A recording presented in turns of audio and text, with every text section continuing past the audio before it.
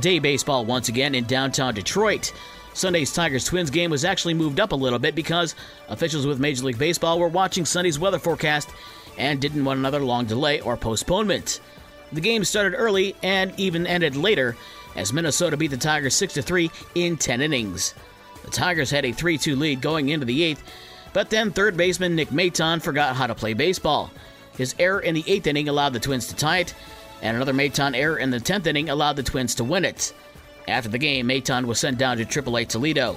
The Tigers are on the road tonight at the Texas Rangers at 8:05, a 7:40 pregame show on News Talk Sports 94.9 WSJM. The Cubs spending the weekend in London facing St. Louis. Cubs ace Marcus Stroman is bringing back one souvenir that might cause him to miss his next start, as he had to leave Sunday's game with a blister on his right hand.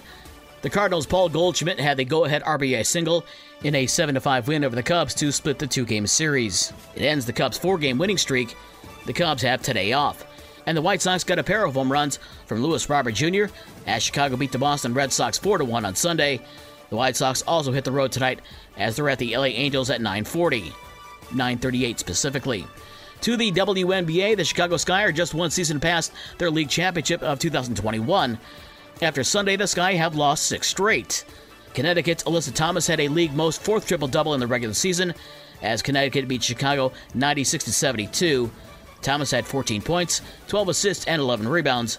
Clea Copper had a game-high 29 points in the loss for Chicago, who fall to 5-9. Tonight, Indiana is on the road at Las Vegas at 10 o'clock. The College Baseball World Series will need a third and deciding game tonight after Florida scored the most runs in the history of the College World Series with a 24-4 win over LSU to tie the best-of-3 game series at 1-1.